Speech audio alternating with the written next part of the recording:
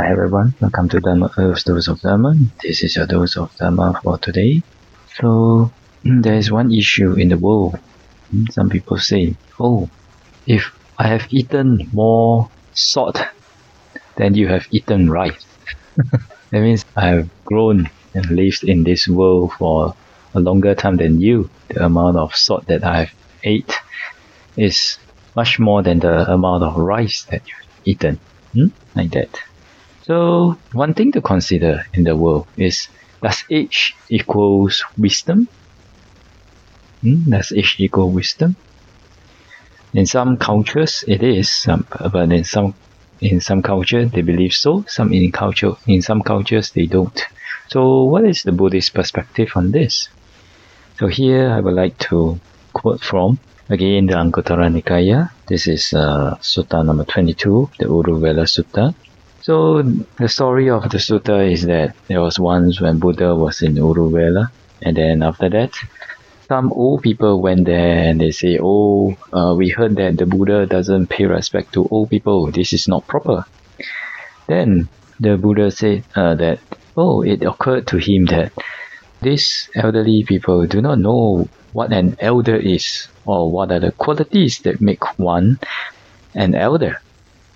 Yeah, so the Buddha was saying that, even though someone is old, maybe 80, 90 or 100 years old, but if he speaks at an improper time, speaks falsely, speaks what is beneficial, speaks contrary to the Dhamma and Vinaya, and if at an improper time he speaks words that are worthless, unreasonable, rambling, and unbeneficial, then it is regarded as a foolish elder.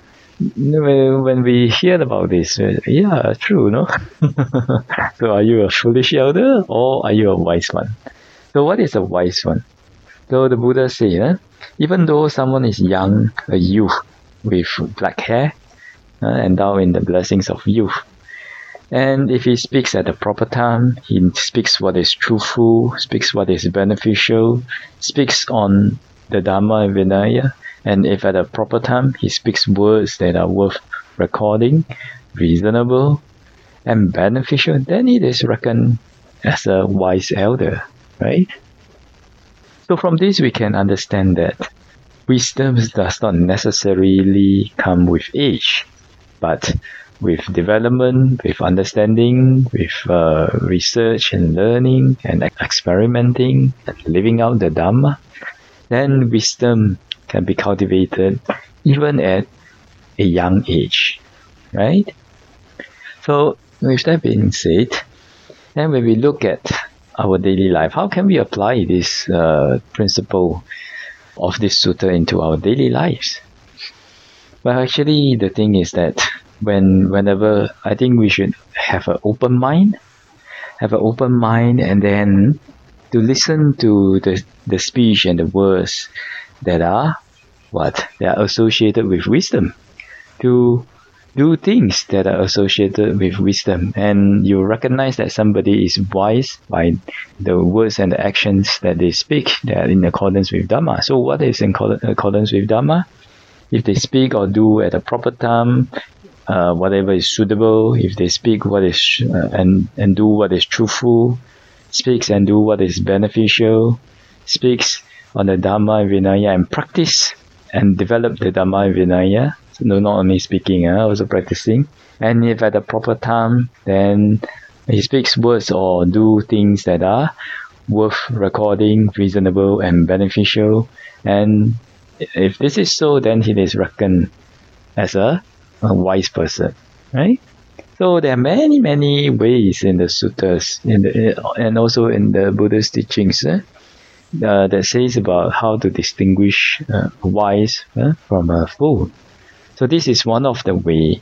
And also we should understand that wisdom does not necessarily come with age. So even if you are old age, if we don't have wisdom, try to develop it by trying to learn more about what is suitable, what is truthful, what is beneficial.